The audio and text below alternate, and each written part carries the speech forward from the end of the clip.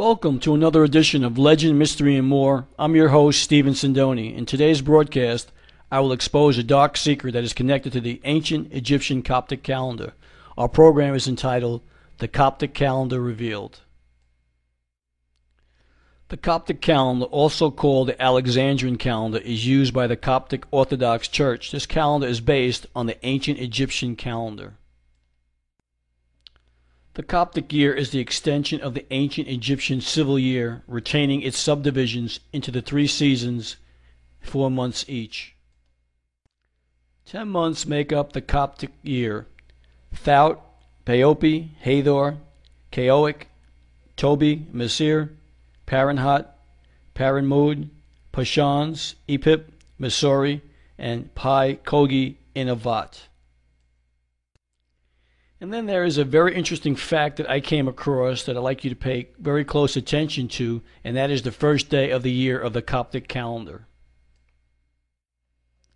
The Feast of Nowruz marks the first day of the Coptic year. Its celebration falls on the first day of the month of Thout, the first month of the Coptic year, which usually coincides with September 11th, except for Gregorian leap year when it's September 12th.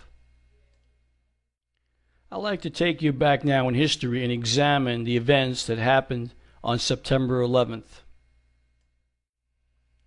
In the year AD 284, the year Diocletian became Roman emperor, his reign was marked by tortures and mass executions of Christians, especially in Egypt. Diocletian separated and enlarged the Roman Empire's civil and military services and reorganized the empire's provincial divisions, establishing the largest and most bureaucratic government in the history of the empire.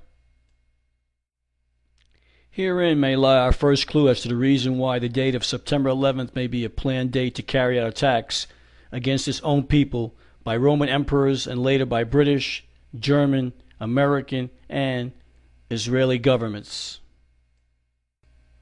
I'll begin now in modern times with the date of September 11th, 1666. The Great Fire of London begins in Pudding Lane.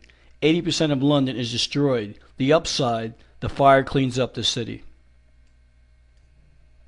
On September 11th, 1776, the American Revolutionary War begins.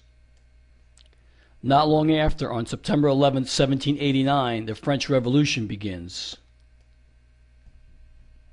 On September 11, 1918, a German submarine torpedoed the SS City of Glasgow, an Ellerman Line's British ship, while en route from Manchester, England to Montreal. 12 of the crew were lost, marking the beginning of World War I.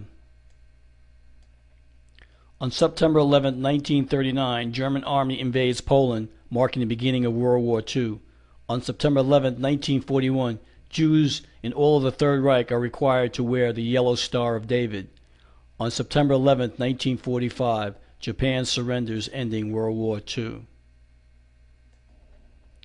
On September 11, 2001, a terrorist attack on the World Trade Center towers in New York City.